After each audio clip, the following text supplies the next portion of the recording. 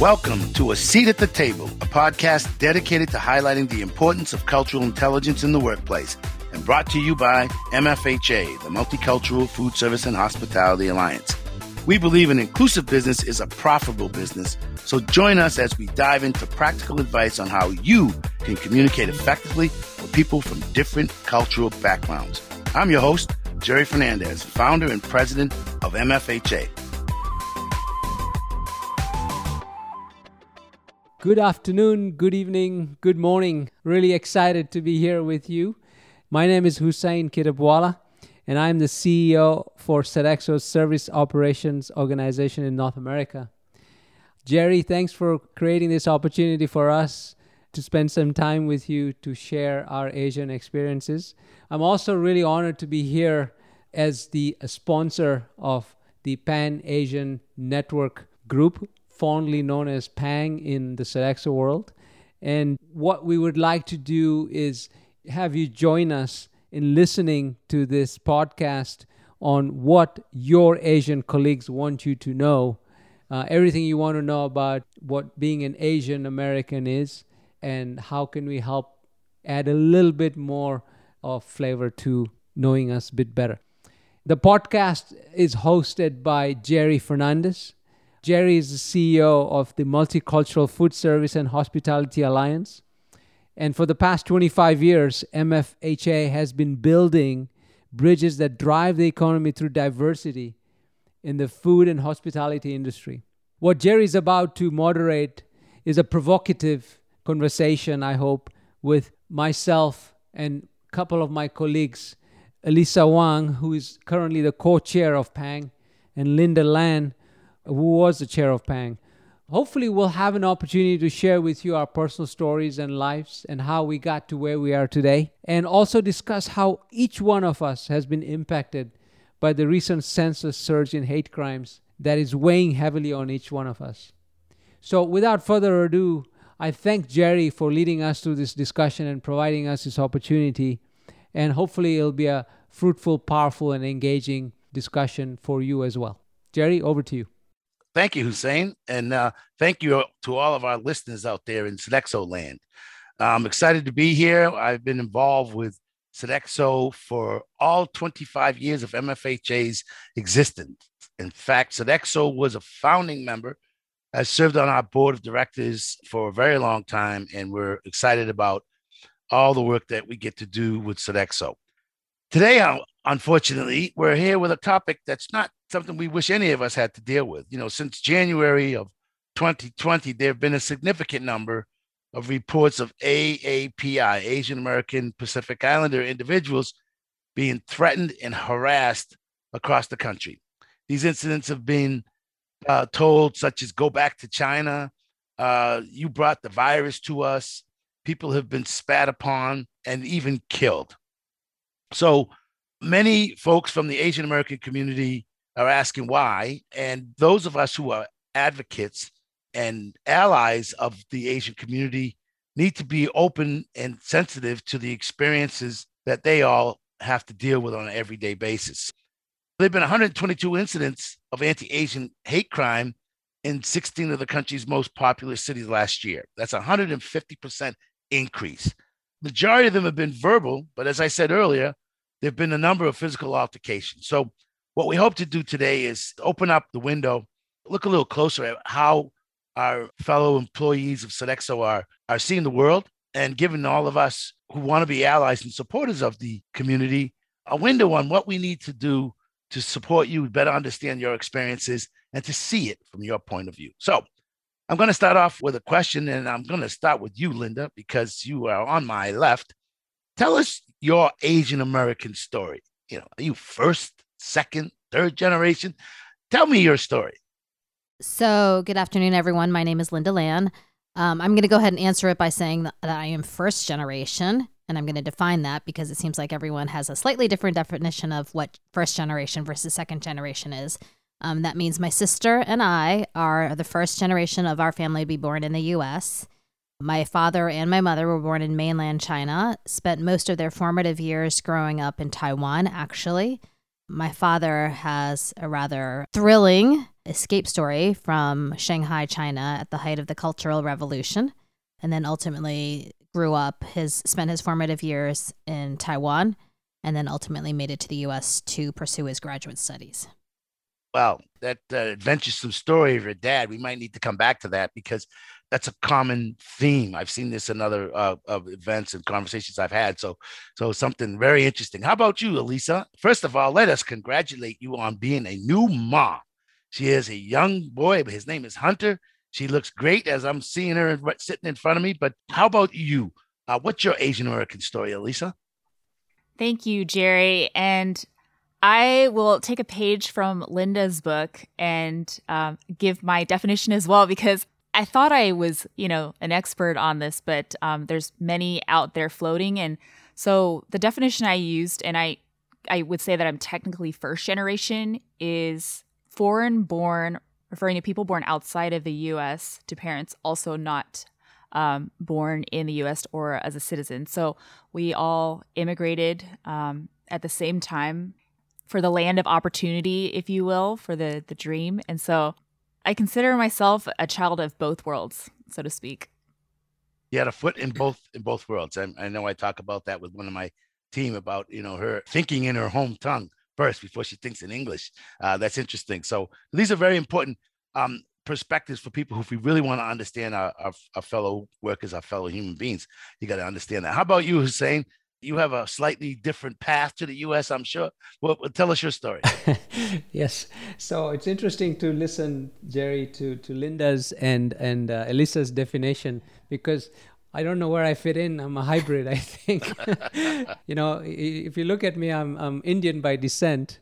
I was born and raised in Kenya, predominantly Black African country. So I wake up one morning and I'm as black as I think as the other guy next to me.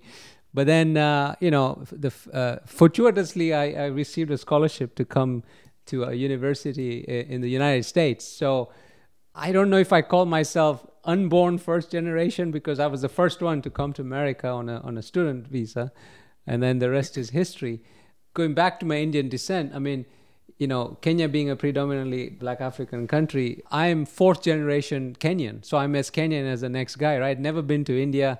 I have no relations or family in India, mostly ancestral. So it gives a very different perspective about my assimilation and kind of coming to America and how where I am today versus many other individuals, including Linda and Elisa's stories. So that's the blessing of this whole country, I like that unborn first generation. And what's interesting that I think people need to learn from this is that we see people who appear to look one way and we think we know who they are. And we find out that we don't know very much about them at all. And it's kind of where our biases come from, where we kind of put people in boxes and say, oh, you look this way, you look that way. How can you be fourth generation Kenyan? When people look at me, they start talking to me in Spanish. So they think I'm Hispanic. When I was traveling extensively overseas, many Italians would think I spoke Italian, or so they would automatically. So those unintentional biases just come about based on physical appearances. Yeah. Well, ladies, do any of you want to add anything to he said? Yeah, if I can add, it's weird because it's been so many years now that I've moved here, and we kind of took a path of, when we moved to out into the South, that we wanted to assimilate, so to speak, to really fit in and, watch Mary Poppins to learn English. Of course, that's not the right English they use in the States.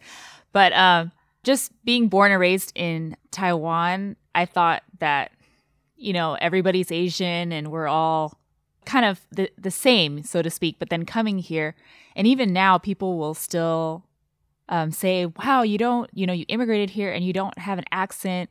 And that's so crazy, like the call out, so to speak. And so it kind of makes me more aware, okay, I'm still a little bit different than others, whether it's, like the way I look or like what I like to eat or my perspectives. And even though I myself think, oh, we're all, it's been so many years now that I've been in the States and I don't see anybody as different, but every so often new people that I meet will say that. And it's just like a curious insight, like, oh, I didn't think that, that my accent was so on point, if there is such a thing, right? Right. And I actually have a slightly similar but different story to Elisa. For right after graduate school, I moved to Hong Kong and lived in Hong Kong for 2 years. And I just remember kind of having a moment where I was looking across the sidewalk and just felt, oh my goodness, finally, like I am in an environment where everyone looks like me. And so I was so happy, and I was working, and a coworker actually said to me, Linda, you know, when we look at you, you're totally Chinese, but when you open your mouth, you're not Chinese at all. And that was like a moment of reckoning. And I was like, oh my gosh, I'm amongst my people and I still don't fit in. Yeah. So that's a very good segue, because what people need to hear from this story, what I'm taking from this is, again, not to put people in boxes, understand that people's experiences, their paths to come to wherever you get to meet them and know them are very different and very nuanced, but still sometimes can be very stereotypical. They can be stereotyped here in the U.S. And as we say, well, your accent is this and it should be that. And so I think there's a lot of texture there. So let me ask you a question. As we know, our topic is around the Asian hate. Have you ever felt unsafe in America, and have those feelings increased over the last year or so? I'll let you start, Elisa. Have you ever felt unsafe here in the U.S.?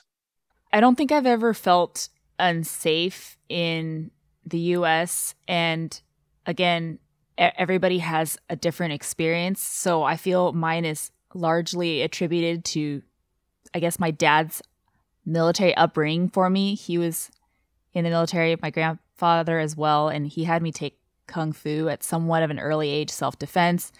And he was always of, the military way, which is you stand up straight, you display confidence, you stand up for others who can't advocate for themselves.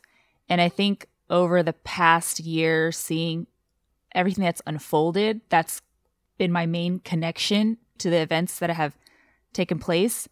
When I read of, the tensions, the increased attacks in the Asian and the elderly community, my first thought was, okay, I got to do something. Like, what's my call to action? What can I do to stand up for those that maybe can't, or they were raised differently, or for whatever reason, right? And kind of disrupt what is quickly becoming sort of a status quo, or on some level accepted, because at some point we're sort of desensitized to it because every day we're hearing a new report, right? So for me, that's more of like a personal challenge to myself. But so to speak, I haven't felt unsafe at all, in the sense that I can't just get on with my daily life. But I have empathy for those that do. And I want to be an ally in that sense. Good. Husein, how about you? You've been here for a long time. You ever felt unsafe? I wouldn't say physically unsafe, no. But I think what I've maybe, and my family points this out to me, because I'm kind of so happy to make friends and get to know other people that it maybe doesn't dawn on me. But I think what I've experienced is uncommunicated nuances, right? So whether it's body language, whether it's facial expressions, or just unintended comments, like, I don't see you as brown, or I see you as the next white guy, and so over the course of time, you become immune to that, because I'm the guy who's kind of doesn't look like the other quote unquote normal person next to me who might be white. So for me, that's kind of the subliminal, messaging, and I'm more aware of it, because prior life, I kind of just looked at it as, oh, that's interesting, they must just not know, or it's just a naive question. Right. But I have kids now, right? And I have a 20-year-old and a 23-year-old, and my wife is white American.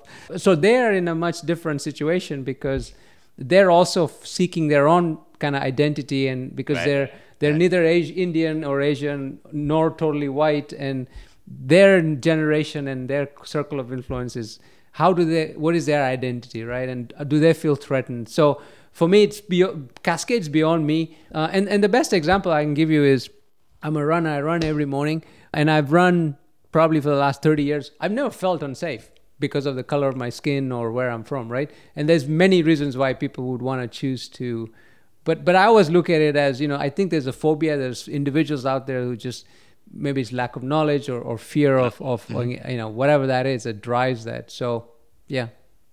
Well, that's interesting. The fact that you have biracial children, and their identity, how they identify, and how people identify them and put them in a box or not, and how they stereotype them or not.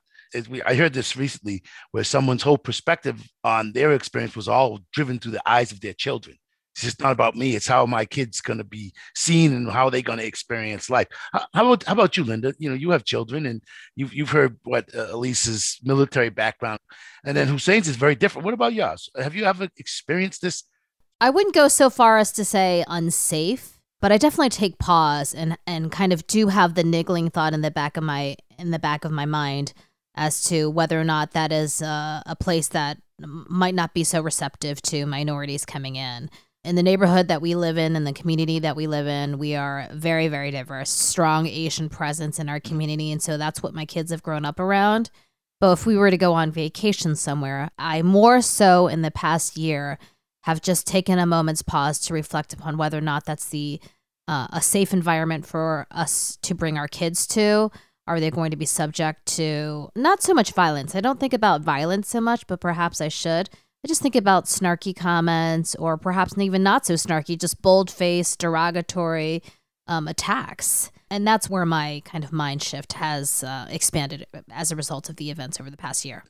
Let me ask you, any of you can answer this. How does your family feel about this? If you have family here in the U.S., how do they feel about it? How have you had any conversations with family members, parents? I know one of our board members is African American. His wife is Asian, and he said his mother-in-law is really scared. She was born outside the country, and she's really scared. Any of you have seen this up close, personal, with friends, family, other Sodexo people? My kids, again, grew up in a community that's very, very diverse. A lot of Asians in our community. When I kind of expand their horizons and tell them about things that are happening in the world, in the U.S., in Georgia, et cetera, they are shocked. They don't understand why. And I say, well, it's really because they don't like Asians. These things are happening because people don't like Asians. And they're having a difficult time processing. And to have that conversation with them as to, but why? But that doesn't make any sense. My kids are ages 10 and 13. It's a difficult conversation to have.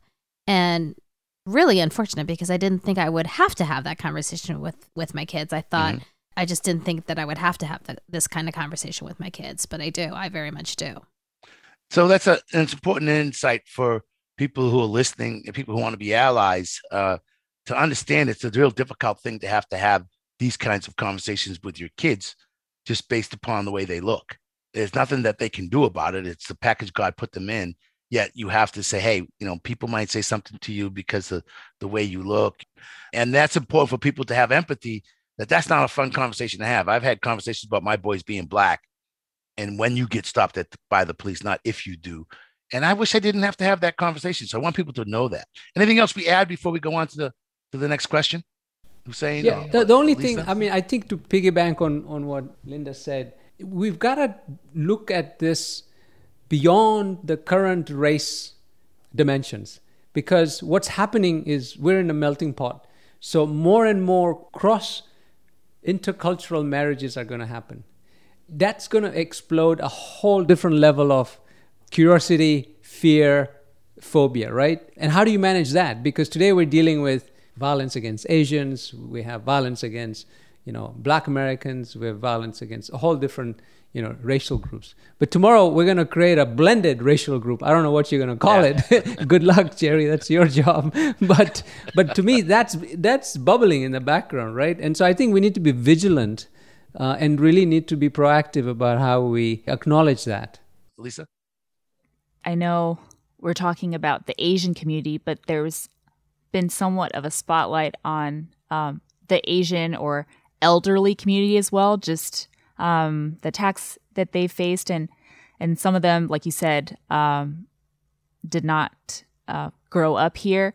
And so there's kind of that level of fear of like before they can, live and do as they can freely. But now, I don't know, like any type of action you take, it comes with a calculated risk. And so I use my mother as an example because we immigrated here and she's like myself, just very independent. And if we see something that's not right, we'll want to call it out or do something. And we've kind of given her the direction that not like keep your head in the trenches or just go about your day, but that she just is, living, fending for herself. So she has to just be a little bit more reserved. And if she sees something, like obviously do try to get help, etc., but don't put yourself directly in there because, you could be at harm's way. And that was never a discussion we had with her because we just it was never really even a thought. Having to talk to your elderly parents to say, hey, back up a little bit. Don't jump into it for fear. We're concerned for your safety is kind of the same thing that we heard from Linda about her children. So let's move to this question of the notion of being the model minority. I mean, this was a term coined in the late 60s, early 70s by someone in the New York Times, I believe, about why couldn't Blacks and Mexicans and Latinos be more well-schooled, well-heeled, like the Asians? They were the model minority. Have you ever heard that term before? Has it been used against you? Have you ever had any experiences on it? What does that term mean to any of you? I struggle with it. I mean, it's quite a benchmark to live under, and there's nothing that we can do about it. Like, on the one hand, it's a double-sided compliment, or thank you very much for creating that. We love, hearing that we kind of are great allies in the U.S. population, or however it is you want to phrase it. But along with it comes a heavy load to bear. And I think, right from the get-go, you got a really high benchmark to live up to. And you know what? Like, Chinese people Asians, I guess, just do that naturally anyway. So we didn't need like this additional label to make things any worse. So, I mean, there is, some comedic elements to it, but, there's goods and bads to it all. The comment you just made, Asians do that anyway. People have to be careful not to make that a stereotype. The tiger mom and all those kinds of things that you see on television. Not in the Asian moms that I've seen. So what do you say to your allies? How do they deal with that? I would say for the most part, our parents came from different times and went through a whole lot of hardships to get us here. And for that sweat equity, that pain, and many times it's back-breaking pain, like literal pain, they want us to seize and grasp upon every single opportunity that is presented. And that means, play the violin, play the piano, play the cello, play the saxophone, play the trumpet. And then on top of that, go to all your math classes and be doing college level calculus. Like, they just have gone through so much to get us here that they really want us to scoop up every single thing that's out there and just run with it. That is the best explanation I have heard. That is just perfect from my perspective. We went through such a difficult time. We want you to not miss anything. Squeeze the last bit of juice out of that lemon of opportunity. And so that completely, I get it. Elisa, how about you? What does that term model minority mean to you? Is it positive? Is it negative? Have you experienced anything with it? It's a great question. I think it lends itself to just, again, bearing the burden of being put in the model minority group because of the physical appearance. And I think I was reading somewhere that a lot of people assume that we're okay as a group and that we don't have any reason to complain because we've been given, I guess, these opportunities or privileges. And everybody is really different across the Asian American community.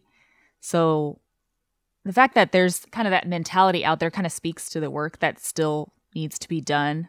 But it's hard in the sense because I want to advocate for advancing opportunities and rights for Asian Americans and to create that awareness. I'm sure you've heard of like the bamboo ceiling or certain workplace biases that we'll face. But at the same time, I really subscribe to this idea of meritocracy in the sense that anyone with skill, imagination can sort of aspire and reach the highest level. That was ultimately the reason why our parents wanted us to immigrate to the U.S. because, the assumption is everybody's on the same level playing field. And so for myself, it's the idea of if you work as hard as you can and if you just hit the grind, you can succeed in your own name and not because the company or someone wants to tout like, oh, we just hired the first female Asian, CEO or whatnot, and be like, because we feel, we checked off a box or whatnot. So it's a hard, I guess, struggle there. Yeah, there's a lot wrapped up into that. I'm gonna ask Husein for his point of view before we get into the next topic. Go ahead, Husein. What about you? Model minority? I echo what my colleagues are saying, but I think the concept of model minority to me first is a statistical term, right? Because the term minority is a definition of whether, what percentage of population do you fit in. But to me, it's more about, an appreciation of cultural nuances and differences. I mean, we all grew up in different ways and we had very different values. And hopefully there's some common values that we all believe in, doing good, et cetera, et cetera. But I think that the concept of, as Linda and Elisa both articulated, the concept of moral minority was, you did a few things well, you took advantage of every opportunity that came your way. And as somebody told me, with great opportunity comes great responsibility. So you when you're given a chance, you gotta kind of go for it. So for me, the idea of a moral minority also is that from a cultural standpoint, we tend to cocoon a lot as well, and so what you will find is the concept of individuality or independence or once you're 16 or 18, you're going to do whatever you want, and that's different for different cultures, right? And there's an expectation in different cultures, particularly in the Asian culture, that you're going to kind of stick with the plan, right? And, it's lawyer or it's a doctor or you're going to do something very, very profound, and naming is important and status is important. But if you don't understand all of that, the ambition of the individuals can be misconstrued as going after the brass ring or whatever, the definition of moral minorities. But I think Linda is spot on that we're almost bred to take advantage of every opportunity that comes our way and make the best of it. If that's a bad thing, then okay, guilty. Real quick, how do you feel about the model minority working against you in that you qualify to get in Harvard, but you can't because there's too many Asians? How do you feel about that? Anyone? I've definitely had that thought. My kids do well in school, but they're not the best. And I've actively debated whether or not, when it comes time for them to apply to colleges, whether or not they should check that they're Asian or leave it unchecked and not declare. Because I do have some concerns as to whether or not they're going to be able to get in the school that they rightfully should, because the bar is set so high for the Asians. Right. And so again, this is another perspective that, as our listeners, if you don't live in an Asian experience, I mean, these are the kinds of things that are playing out in your household. Should I apply to this school if I really don't think I'm going to get in because they have a high diversity qualification or whatever it may be? And that's a real balancing act, because the universities want to provide an inclusive community, but yet these policies discriminate against one group based upon their academic achievement. That's not what we really want. So let's move on. We've got a few more questions here. What does bringing your whole self to work look like at Sodexo? As an Asian American, what does it look like bringing your whole self to work? And I'm going to come back to you, Linda. I think Sodexo does a superlative job of it. These employee business resource groups are phenomenal. I started a program within PANG, our Pan Asian Network group, called Lunch Out with PANG, because I heard so many people say, I love Asian food, all Asian food, but I never go to them because I don't know what to order. And so we, this is back in the day when we could actually go into the office. We would choose one Friday within the month. We would choose a restaurant. We would choose some person to host, to serve as host. And that doesn't mean you pick up the tab. That means you serve as the seeing eye dog for everyone else as to, what's good, what dish you should order. And that ended up being a heck of a lot of fun. A fantastic way to establish relationship, to meet new people, to draw people away from their desk. And you're going through a cultural learning as well, because you're being exposed to different foods, I mean, just Chinese food alone. There's Northern Chinese, there's Southern Chinese, there's spicy Chinese, there's Korean, there's Indian, there's a million different flavors of Indian. It just ended up really being something that had tremendous momentum and so much fun, and just kind of all came together beautifully. And it was all about Sodexo's core culture, core fiber, and belief that you bring your whole self to work. If that means your food smells, so be it. It might smell, but it sure is delicious. So don't knock it until you try it. And the attitude is very, very welcoming. Very good. How about you, Elisa? What does bringing your whole self to work look like for you? I think first and foremost, just bring my whole self to work is just having a good representation of who Elisa is, and then standing and what do I stand for, and contributing to Sodexo, just kind of on that individual level, microcosm, so to speak. And then secondly, I think that next layer is representing the Asian American community appropriately in, my work cohort, or in other networks within Sodexo. And then specifically, I think serving as co-chair of Pang, something that I'm wanting to create more this year is a lot of web resources so that our members and employees can feel more digitally connected, whether through food, culture, or they want to learn more about Asian American history, which we have the Heritage Month coming up in May. And just joining and supporting other employee business resource groups we have, because we want to support our community, but we also want to be allies to the greater network as well. And that means taking some time to stay abreast of current issues that affect all of those groups and creating an open and inclusive space.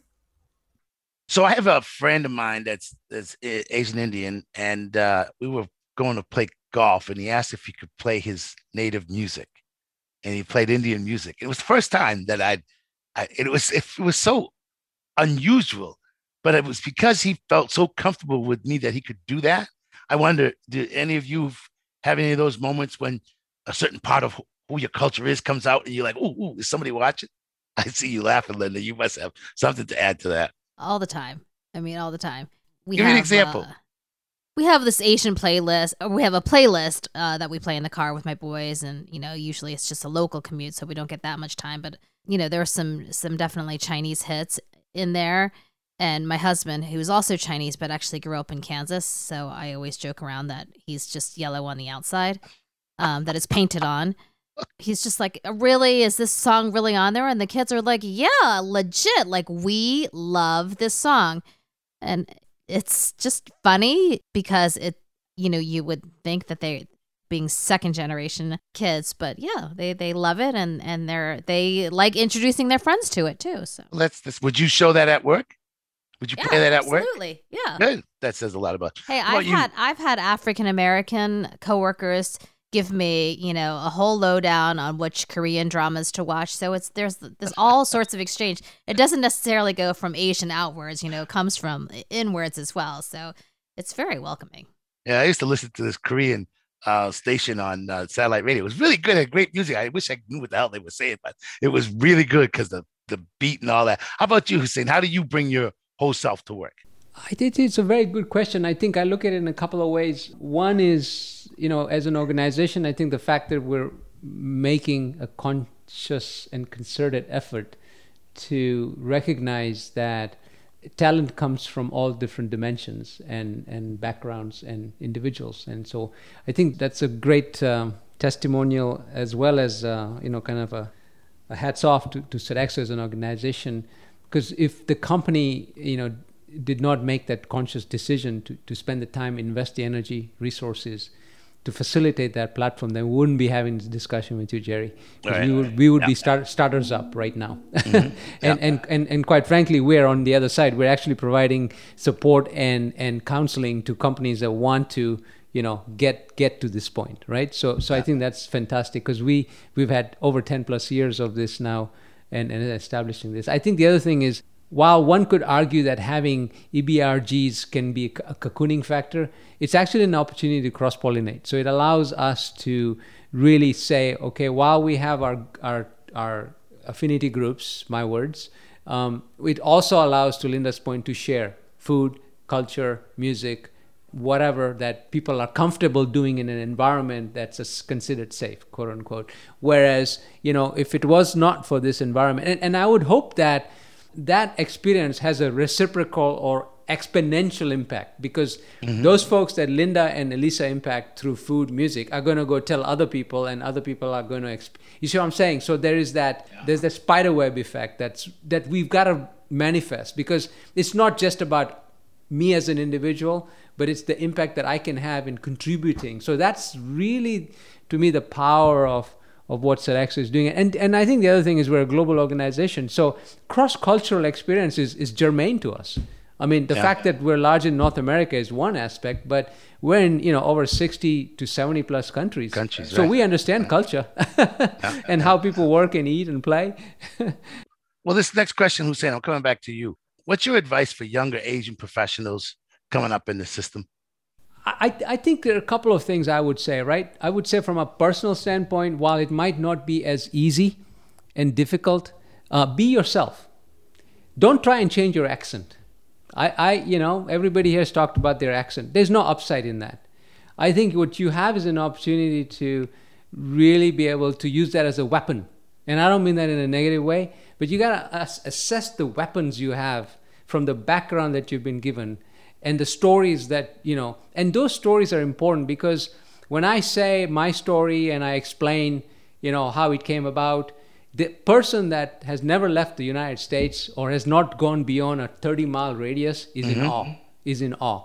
And that is powerful, because that is so important. And that's not to say that you're going to use that to get the next, C-suite job. It's just that in order to fully immerse yourself into the kind of American experience, the melting pot of you have to kind of be yourself. I think the other thing is have a plan, right? Yeah. Whether it's the time you get up in the morning and knowing what you're going to do, lace up, go for a run, just have a plan. And mentally stick to the plan. Because if you're just, victim to all of the things that are happening, it's a problem, right? So you got to kind of stick to your plan and build your personal plan. I think the other thing is expose the vulnerability. It's okay, right? It's okay. I mean, and people will give you chances. I don't, we're a country of 350 plus million people. I don't think everybody has the same agenda to go beat up other people that don't look at it like themselves. So right.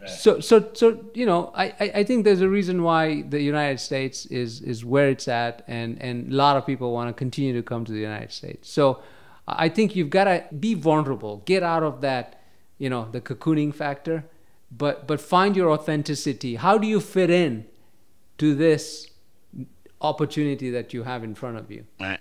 while respecting your cultural nuances, your backgrounds, etc. And that's up to you. No one can write a book for you. That's you. That's your chance. That's good. Be yourself, have a plan, stick to it, and expose your vulnerabilities. Linda and Elisa, you want to add something to that?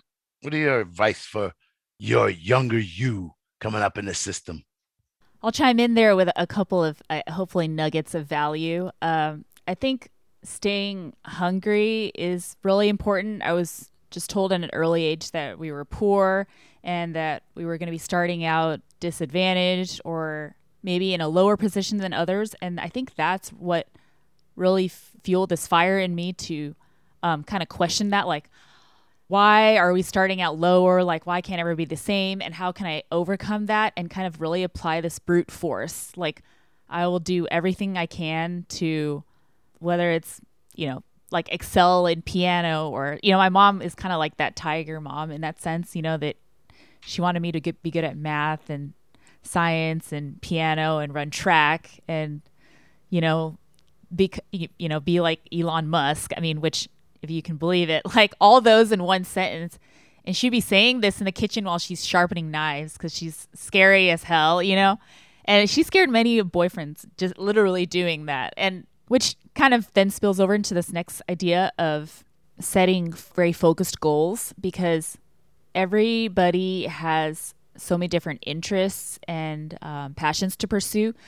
And I think if you can channel that energy into one or two things that you really want in life, and part of that is visualizing it, putting a lot of energy into it. What you put into the universe is what you get out, and sort of manifesting it in the sense that every day you're thinking about it, you're telling people that that's what you want, and people get that consistent picture of like, my name is Gerry Fernandez and this is what I'm about and this is where I want to get in life. And then the more you say that, the more consistent you are with that, you will eventually get to that end goal.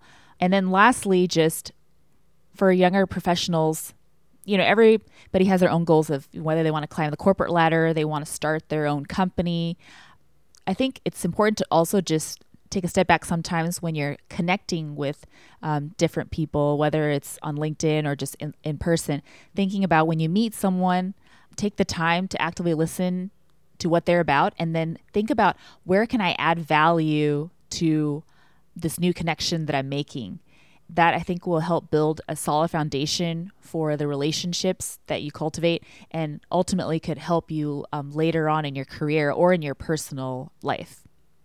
Well, that's an excellent networking tip that I learned years ago. Give first, share always. Always looking for a way, how can I add value to your experience or to this moment? People remember that. And you're right, it builds really strong bonds. Last question. What's one thing you would like non-Asians to know about you and your culture? What would you like our non-Asian communities, what would you like me to know about you and your culture? What's something that would really help us better understand not only you, but our Asian brothers and sisters in general? I think the one thing that I would like people to know about the Asian culture is that we are a part of a very complicated whole. I just was rooting around on the internet and just came up with this statistics, because Lord knows I couldn't come up with these myself. 2,197 languages, 56 officially recognized ethnic identities, 260 million indigenous people. And so kind of don't paint us with just one paintbrush, because we are super complicated.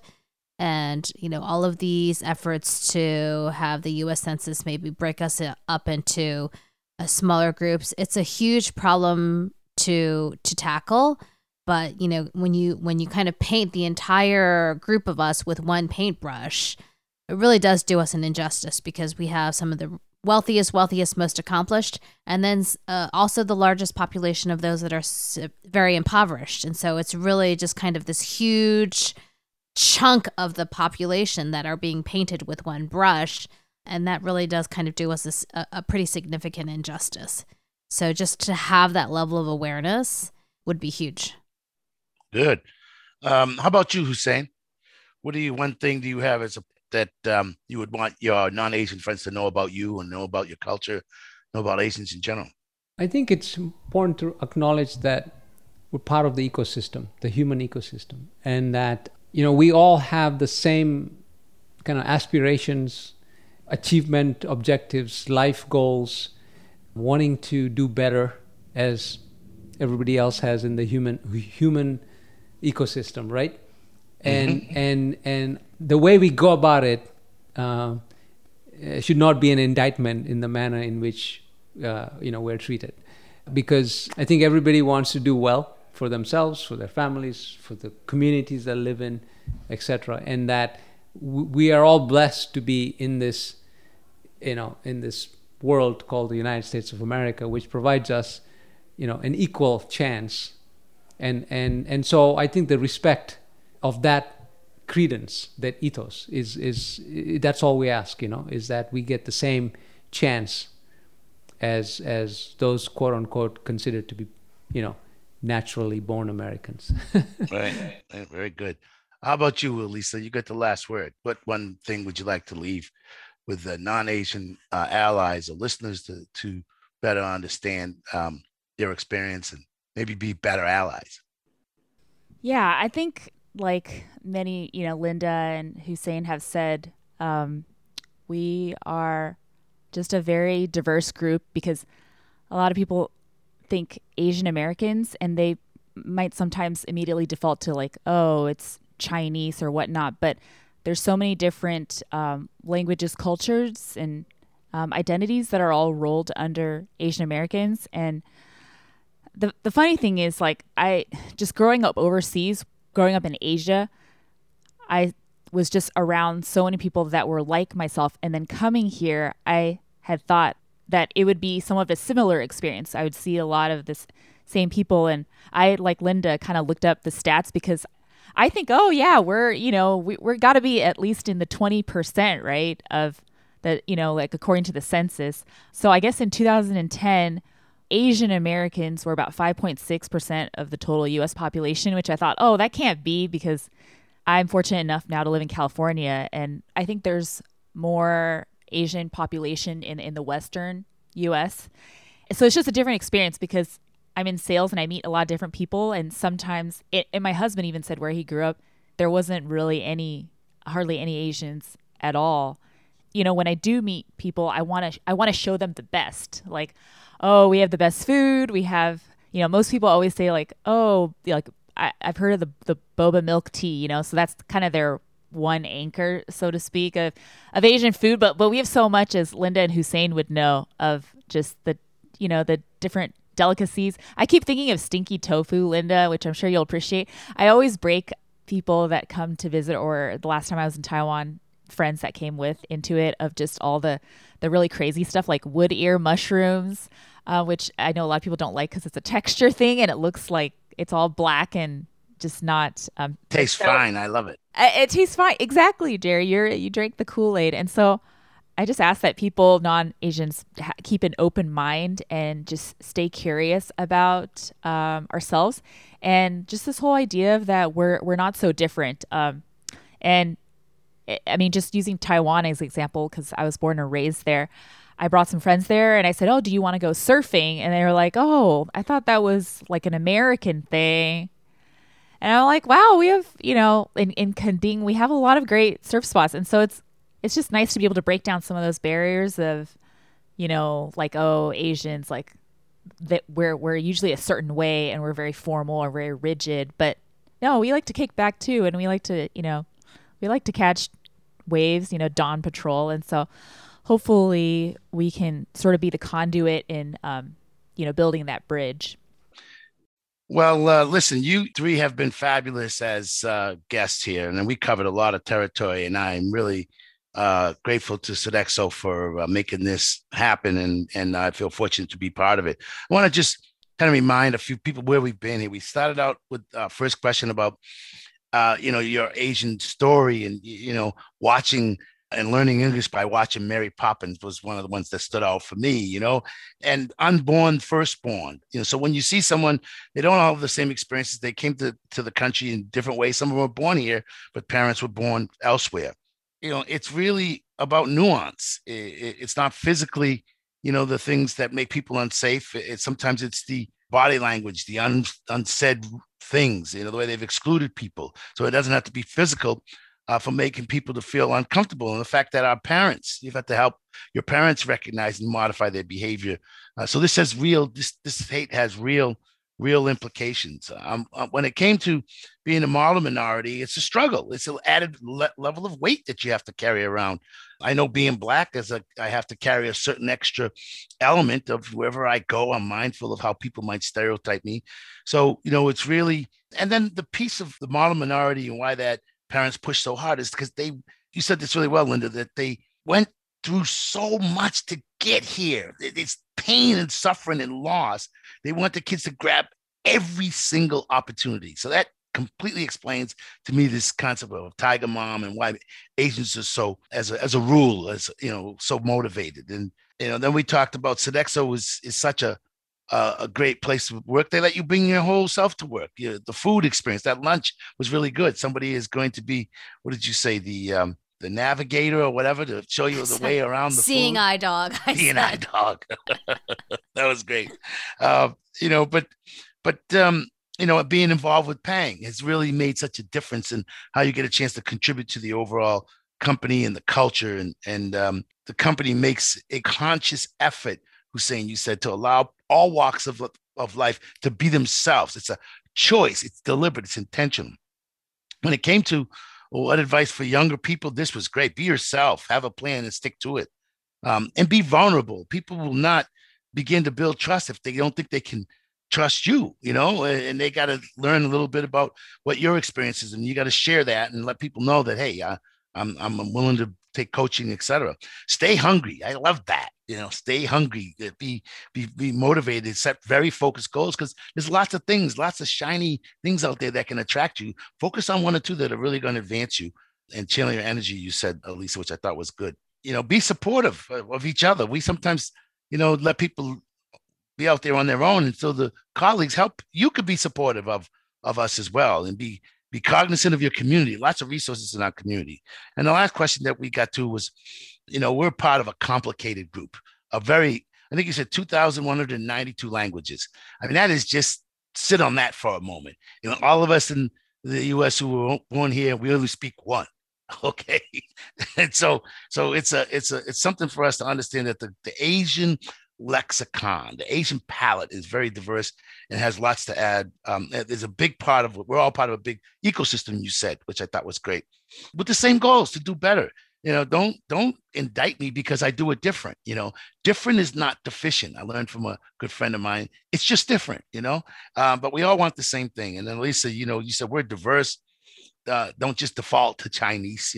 We are a big growing population, and keep an open mind. Be curious, because we are not so different. We are not so different. So I'm going to leave it there. Again, I want to thank you for a wonderful session. I learned a lot. I appreciate you all being willing to share your personal story. And I hope that you all have a wonderful rest of the day, and that Sodexo has a very successful and profitable year. Thank you. Thank you so much. Thank you so much, Gerry. That's our show for today. Special thanks to our listeners, and thank you for taking a seat at the table with us today. If you found our show to be valuable, please share with your network and leave us a 5-star review on Apple Podcasts or wherever you get your podcasts, as that helps more people find the show. You can also subscribe for free so that you never miss an episode. A Seat at the Table is brought to you by the Multicultural Foodservice and Hospitality Alliance,